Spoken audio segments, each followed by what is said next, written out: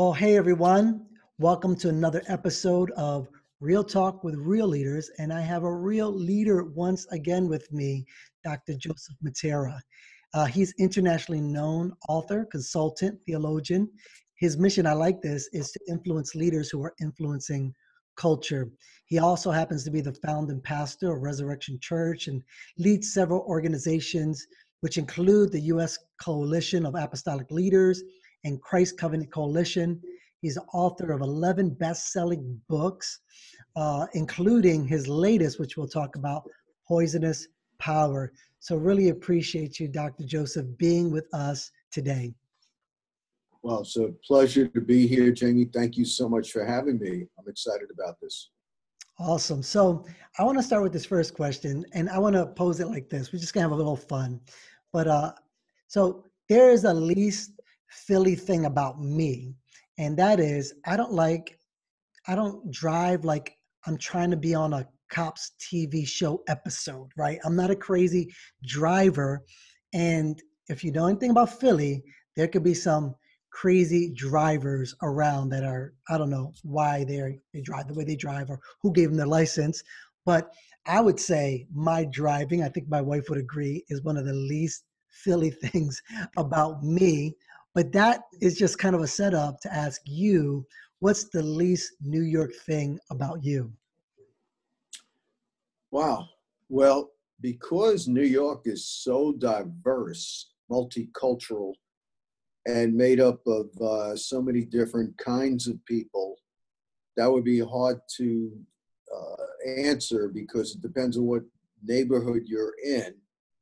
So my creative side would fit the New York genre of people because I was a professional musician and wrote poetry right now.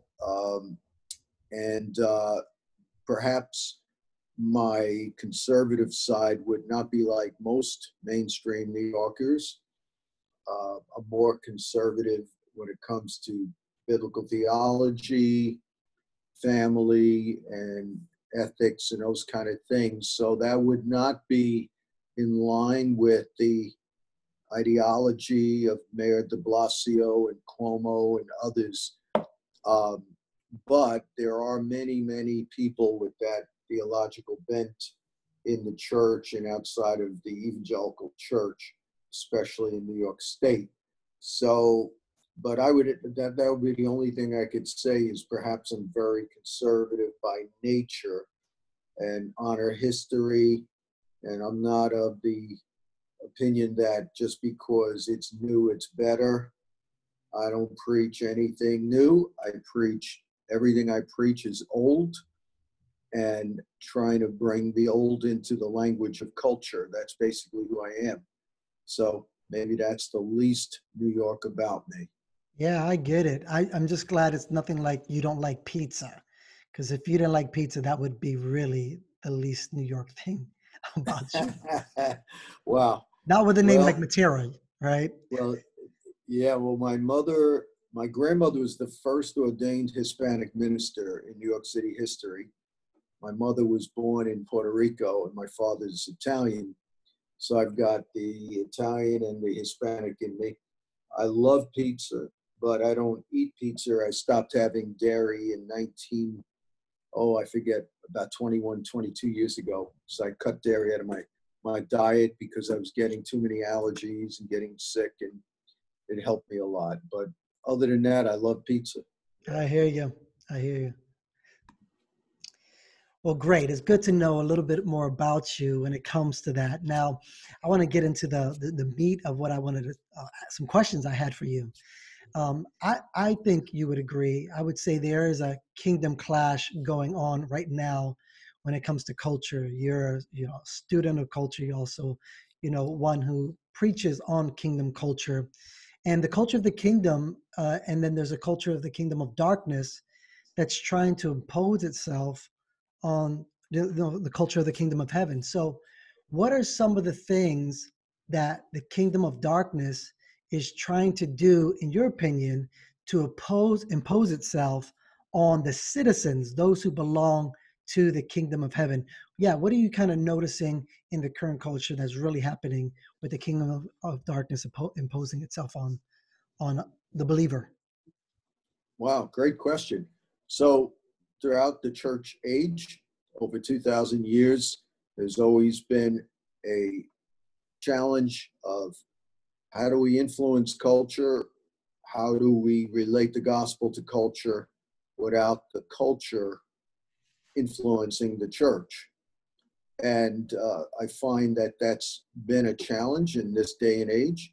Um, Unfortunately, with our goal and zeal of making the gospel quote unquote relevant, we have gone the way of a attractional church model that has gutted the gospel out and has collapsed it down to a 20-minute feel-good message, motivational message. And I think the appeal of the ego from the kingdom of darkness on pastors to have a large church, to be loved and liked by everybody, to be quote unquote relevant, to be cool, and to track with younger people has unfortunately diluted the potency of the church in many younger church pastors and evangelicals in general, not just picking on the young ones. And unfortunately, even though the gospel is being preached in some ways, especially at the end, is an altar call to receive Christ, the lack of theological content, the lack of biblical training in the churches and discipleship has resulted in a church, by and large, that has a belief system that is akin to many heretical views that the church councils of the first 7 centuries wrote against. So you have revival of Arianism. That was the whole reason why we have the the Council of Nicaea in 325. You have a revival of Pelagianism, which was written against in the Council of Ephesus in 431 AD, and the Council of Orange as well.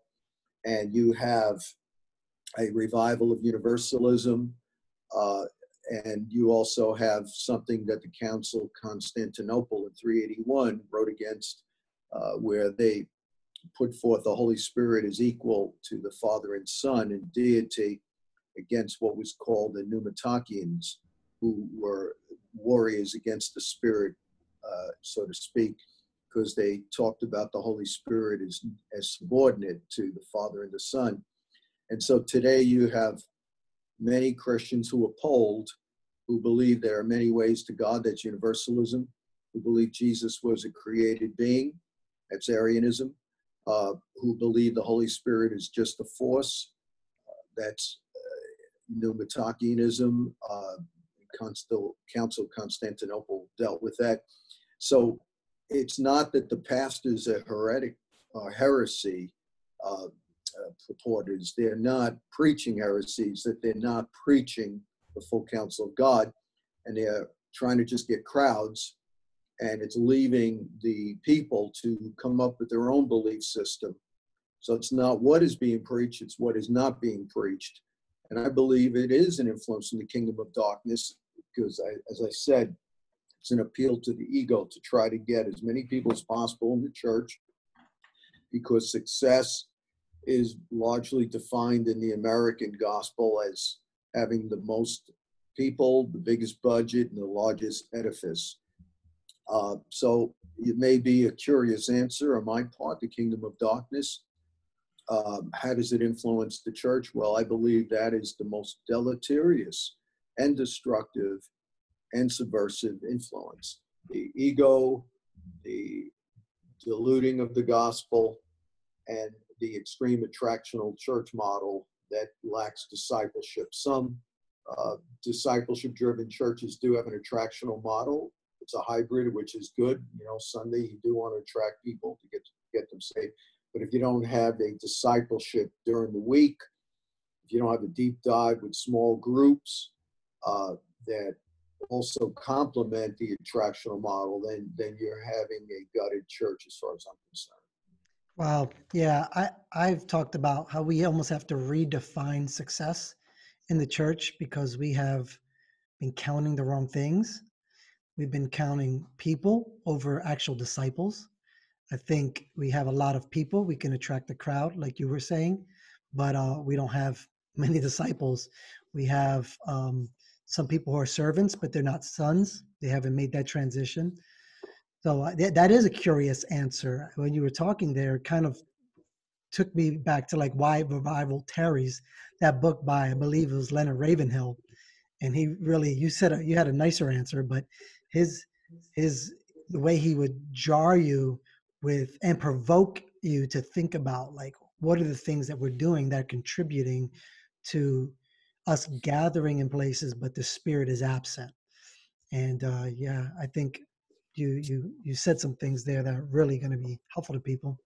Well, there's nothing new under the sun, and Ravenhill was influenced by Tozer, who wrote a book, I think in the late 40s, called Entertainment in the Church.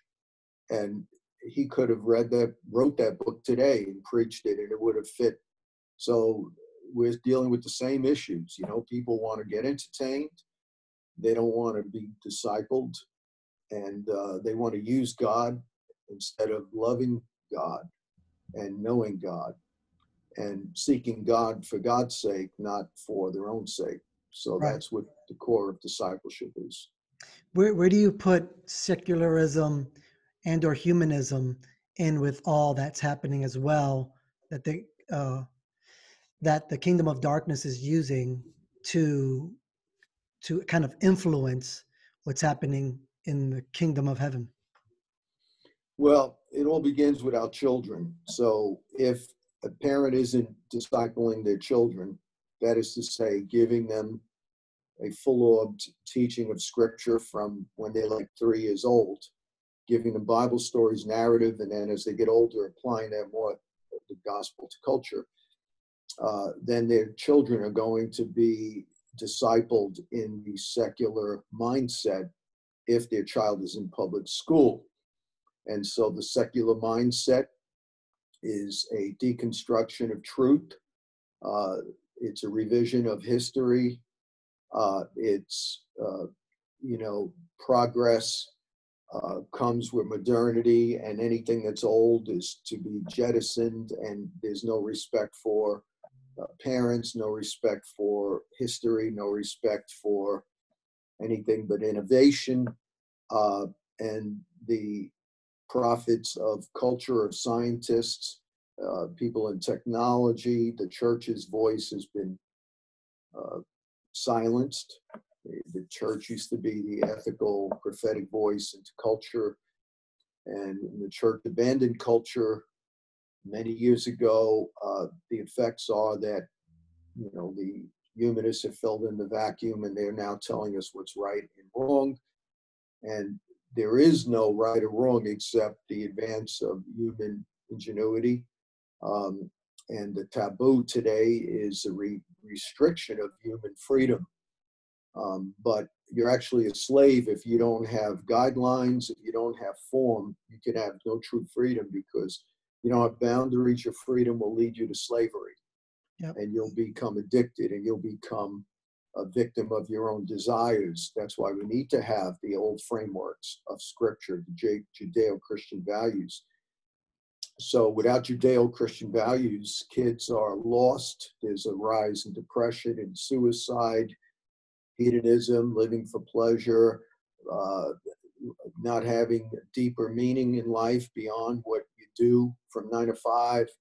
Um, so without these moorings of the Judeo-Christian meanings of life and values, I feel bad, for young people. It's just they have a life without purpose, Yeah. and it's a horrible life. Causation for drug abuse and sexual immorality and the hooking up culture uh, with these apps are just getting out of hand. So it's all because of the lack of having a cohesive Christian worldview in our culture. Yeah. I mean the immorality and the sin causes you to just the decay of the mind, the decay of the self is really what it does. It doesn't enhance us. It actually causes decay.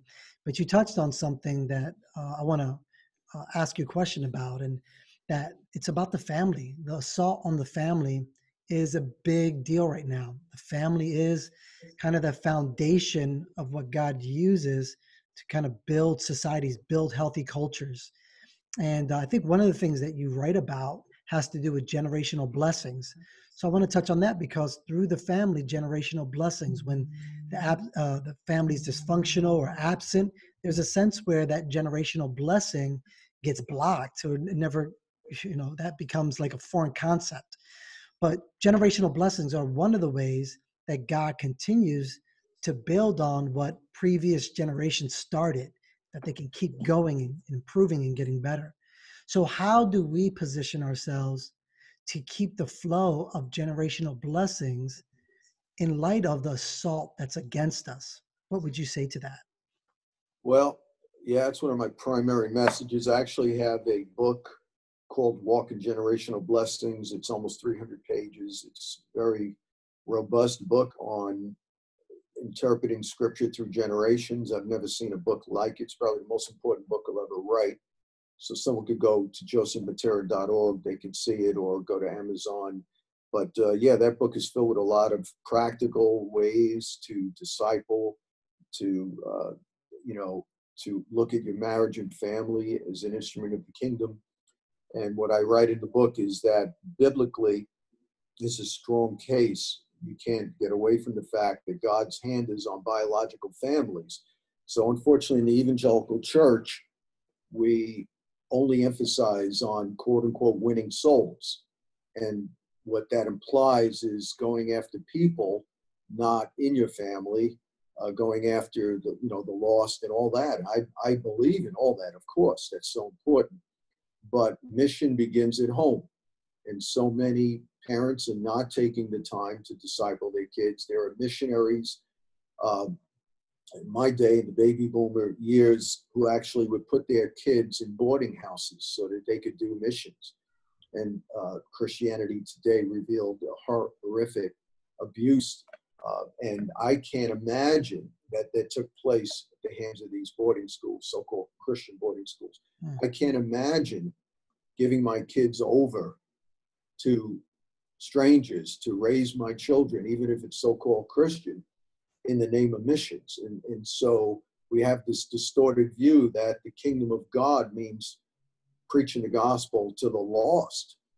But the kingdom of God includes my marriage. It includes my children. And God has a call for every biological family. And he wants us to have a generational impact. One of the strongest cases for this, succinctly stated, is in Psalm 78, where it talks about 4 generations. How God operates through all these generations. And he's called us to at least think of 3 generations ahead. It says a good man leaves an inheritance to his children's children. And he told Adam and Eve, even before they had one child, he said to multiply, meaning I want you to think generationally. I want you to think at least to your grandchildren. And Jesus even said, the works that I do shall you do, and even greater than these shall you do, because I go to my Father. So the Father is the first generation, Jesus is the second, the church is the third generation. And the first Pentecostal message ever preached by Peter, when the Jewish people said, what shall we do, after he preached on the day of Pentecost, which is coming up Sunday, they heard Peter say, repent and be baptized for the forgiveness of sins, and you will receive the gift of the Holy Spirit. Then he said right after that, in the context of the gift of the Holy Spirit, this promise is to you and to your children, and to many as are far off. So in other words, he's saying right away, the Pentecostal message, the Pentecostal church, the original message, the first message of the church after he was born was a generational message. Said this promise is to you. This is where the American church stops, the evangelical church. It's this I, me, my. It's the one generational church. But Peter didn't stop there. He said this promise is to you and to your children. It's a command to pass your faith down to your children, and to as many as are far away or are far off, meaning not children that are scattered throughout the world. It's talking about generationally. That's what the original Greek and the syntax of the Greek mean, that it's your children that are far off, but they're still in your bloodline. They're still part of your loins. They're people that are yet to be born, that are to be a part or a participant in this gift of the Holy Spirit. And then when you examine the book of Acts, you'll see it's replete with stories of biological families all coming to Christ together. You could talk about Cornelius and his whole house in Acts chapter 10. You could talk about Lydia in Acts 16, and a whole family was baptized. You could talk about the Philippian jailer. He and his whole family heard the gospel and were baptized. And you could go on and on and on with that. So implicit in the Gospels, implicit in both Testaments, is a command to bring our whole family into the faith and to perpetuate a generational blessing so that every family becomes a dynasty.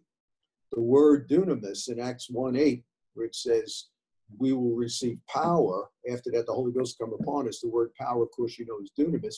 And that's where you get the word dynasty. So part of the power of the Holy Spirit is not just speaking in tongues and miracles. It's strategy. It's being able to impart your faith to your children. It's having the wherewithal and the spirit to have a strong family and to create a dynastic, powerful generational blessing in each of your families. That's why Jesus gave us the Spirit, not just the speaking in tongues. That was powerful.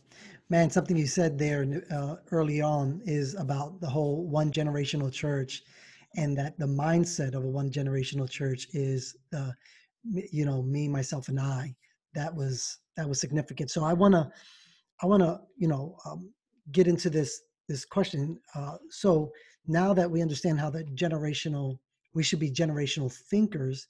Say somebody is outside of that place where they feel like there's not that flow of generational blessing, whether they might not have it in their family because that's not what their family has chosen to believe, or they're just in a place where they do have that around them but don't know how to access that. How do you encourage people to position themselves to be in the flow where they're able to receive from and be in a dynasty like you described? Yeah, well, a great model is Paul the Apostle, even though he wasn't married. You look at First Thessalonians chapter 2, he talks about how he gave his life to them, how he treated them like his own children. He imparted not just the gospel, but his life. And in 1 Timothy 5, he describes the church as a household, a family of families. He said to treat the older men as fathers, older women as mothers, younger as sons and daughters, etc., brother, sister. And so they're called the household texts for a reason, because he depicts the church as God's family, God's household. And that being said, one of the most important things a pastor is to model is to be a parent, a spiritual parent. And so when we first started in Sunset Park, which we saw transformed without gentrification in a Hispanic at-risk community, took us about 12 years, but we saw the whole area transformed, the whole 166,000. And first thing we realized is they don't need a preacher, they need a father, they need a mother. And they were coming from families of fragmentation, 5 kids, all different last names. They didn't know who their father was. It was a mess. So we realized that reparenting and discipleship were synonymous in our context. And I had to be a surrogate father. And what they needed more was a hug and affirmation than just a message. They needed us to do life with them. Many of them were in gangs, 7 days a week, 24 hours a day. They had a gang because they had no family. They had a family, but it was fragmented, and they were abandoned, especially by their fathers. And so we realized that we had to create a culture in the church of hospitality, which is one of the commands of Paul in 1 Timothy 3 that qualifies someone to be an elder. It's not just being able to handle the great mysteries of the faith, and it's not just having good character, but it's also being hospitable, which means that your house has to be a vehicle for God's presence and for transformation. And it's because you can't aptly disciple people if you don't bring them into a family context, because the church is a family. So some of the greatest leaders we ever raised up lived with me for years. And some of them became church planners, not just biological, but spiritual children. And I knew I had to take them out of their context and put them in my house. And so that is all how you do this. You can't just preach this. Someone doesn't have a frame of reference. If they hear this, even if they get convicted, they don't have a frame of reference if they've never experienced a two-parent stable household. And they need to see it modeled. And sometimes we need to have the families in our church bring young men, young women in to live with us, to model it. And at least the church itself could have that kind of culture of being a family of families. And we could be to the single mom and her children, we could be that family. So when that child lacks a father, one of us to be a father or a big brother or sister, whatever. And that's why the church is called to care for the orphans and widows. Yep. We can't do that just by throwing money or giving food. We have to do it by being a family of families. No, that's excellent. It sounds just like our lives. We live lives that are in a glass house. We're not trying to build homes that people never visit, but build a home that everybody is able to come into and participate in. So love that message. Now, I think every generation or every time period has its set of challenges that bring about these limitations. And some people would see it as that, right? There's limitations, there's too many hurdles. And especially in the time we're living in now, there could be a lot of things that seem like they're hurdles to advancement or success. However, those who are able to see, like the sons of Issachar, that they are able to see the times and understand what to do in these times. What do you see are some of the opportunities that you're hoping the church is taking advantage of in the hour we're in? Well, the pandemic has given us a huge opportunity to stop viewing the church as a building. The building's been taken away from us. For hundreds of years, we would say, I'm going to church, or we'd look at a church building and say, wow, it's a nice church. It's not a church, it's a building. And I'm hoping that this pandemic gets us out of the mindset, which is worse than the vocabulary or the descriptions of the building. It's the mindset behind that, which is that church is an event on Sunday. It can no longer be defined as an event on Sunday. It can no longer be defined as a building. And the fact of the matter of the fact that people are quarantined, that they're home, they have to focus on the marriage, their children. The church comes into the home through the internet. And that's amazing. I think it's a great opportunity to build altars and houses, to work on spending time with family, to figure out ways beyond the Sunday meeting to gauge success. Churches that haven't made disciples, churches that don't know the names of the people that come because they're so big, they're in trouble. So you don't connect on a small scale with individuals and help visit and care for the sick, shop for the elderly, which our church has done. And we have an NGO that we helped start that my wife leads and my wife founded. And they've been ministering tremendously to all the children in the community, to many of the children in the community. And so these are opportunities for the church to show the love of Christ, creativity, and to connect to people as individuals and not just depend on a building for a visceral experience of great preaching and great music, and then that's it. They go home and they think they're a Christian because they spent an hour and a half somewhere. So I think this pandemic has blown that up. Uh, I hope that it's a recalibration that never ends. Hmm. I hope that most of us don't try to spend the next 10 years rebuilding what we lost the last 2 months. I hope we take what this recalibration has brought and build on that. And so, as a son of Issachar, what would they think? What would they detect God is doing? And I would say that, again, not being church building centric, having small groups, reaching people individually, and of course, the use of technology. I think God has forced the church. It's almost quote what John Wesley said, the whole world is my parish. Well, this is the way we can expand the gospel, and we could say, wait a minute, our parish can now be beyond the geographic region of where our church is. And maybe we could start churches initially through an online service and then begin to have a micro church with smaller groups, and then they could become church plants eventually. There's so many creative things that could come out of this. It's amazing. And all the apostolic friends I know are flourishing during this time. Yeah. They have more people. Most of them are doing better financially than they did before the pandemic. But the people who are not either in an apostolic network or influenced with a prophetic apostolic mindset, a lot of them are really struggling and they don't know what to do. And I feel bad for them. Wow. Yeah. What a great perspective. And us just looking at how the opportunities are there and where our alignments are, because those alignments are definitely opportunities in which people can find themselves flourishing.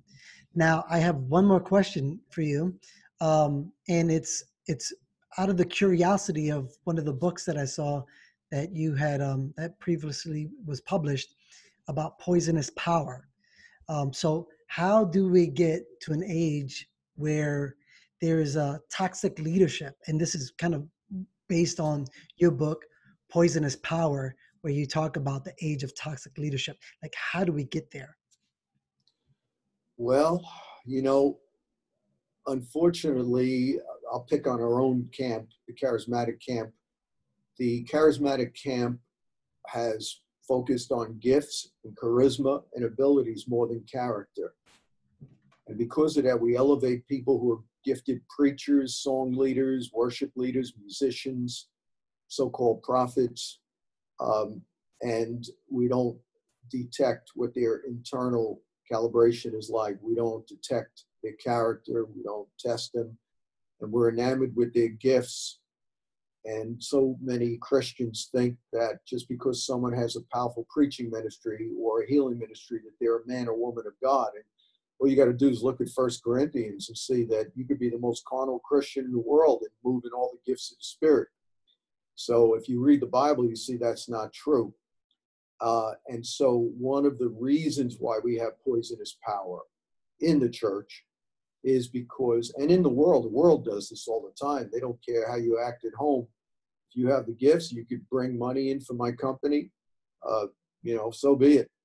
So that secularization of the country has elevated capitalism as the main goal of the acquiring of goods and comfort, and hedonistic tendencies of pleasure have become more important to the American culture than virtue, than humility, than sacrifice and service, like we saw in the great generation of World War II. And so I'm not saying all these virtues are gone, but unfortunately it's been drowned in a lot of young people today, they want to be famous. Their goal is to have a lot of followers on Instagram, TikTok, Snapchat, Facebook, whatever it is. And, it used to be that a young person's greatest goal was to serve, was to benefit humanity. And this is because of the lack of the Judeo-Christian ethic. And again, the church is guilty of that as well. And I believe that God has called us to go back to the way of Christ and his apostles. Before Jesus said, "You are the salt of the earth and you are the light of the world," he said, "Blessed are the poor in spirit, for theirs is the kingdom of heaven. Blessed are the meek, for they will inherit the earth. Blessed are the merciful, for they will obtain mercy. Blessed are the pure in heart, for they will see God. Blessed are those who are the peacemakers, they will be called the children of God. Blessed are those who hunger and thirst for righteousness." So in other words, he framed it with character, being Christ-like, before he said, "You're the salt of the earth and light of the world." Well, we in the church, we want to have all this influence, all this power, but we don't want to go through the grid of being poor in spirit, of being empathetic, which is being merciful.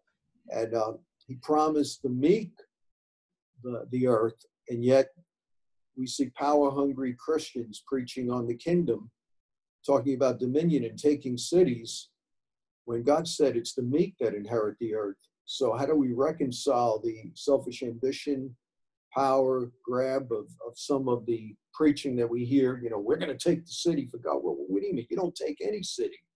You love your city. You serve your city. And when you become a humble problem solver that helps the leaders of a city, they'll beg you to lead. They'll put you at the table, because the leader in the kingdom of God, it's inverted. It's an inverted kingdom. Jesus said, "Don't lead like the Gentiles." It's not top down, it's being a servant. And when we serve our cities, we will become the leaders. We'll reach our city. So I would say that the character of Christ is more important to have inside of us than the ministry of Christ, because once we have the character of Christ, the ministry of Christ will follow. If your ministry is larger than the bandwidth of your character, you're a disaster waiting to happen. So that's a long answer to a short question. There's a lot of stuff in Poisonous Power. By the way, that's not my last book. My last book was in October. Many say it's the best book I ever wrote. It's called The Jesus Principles. Jesus Principle, yeah. Yeah.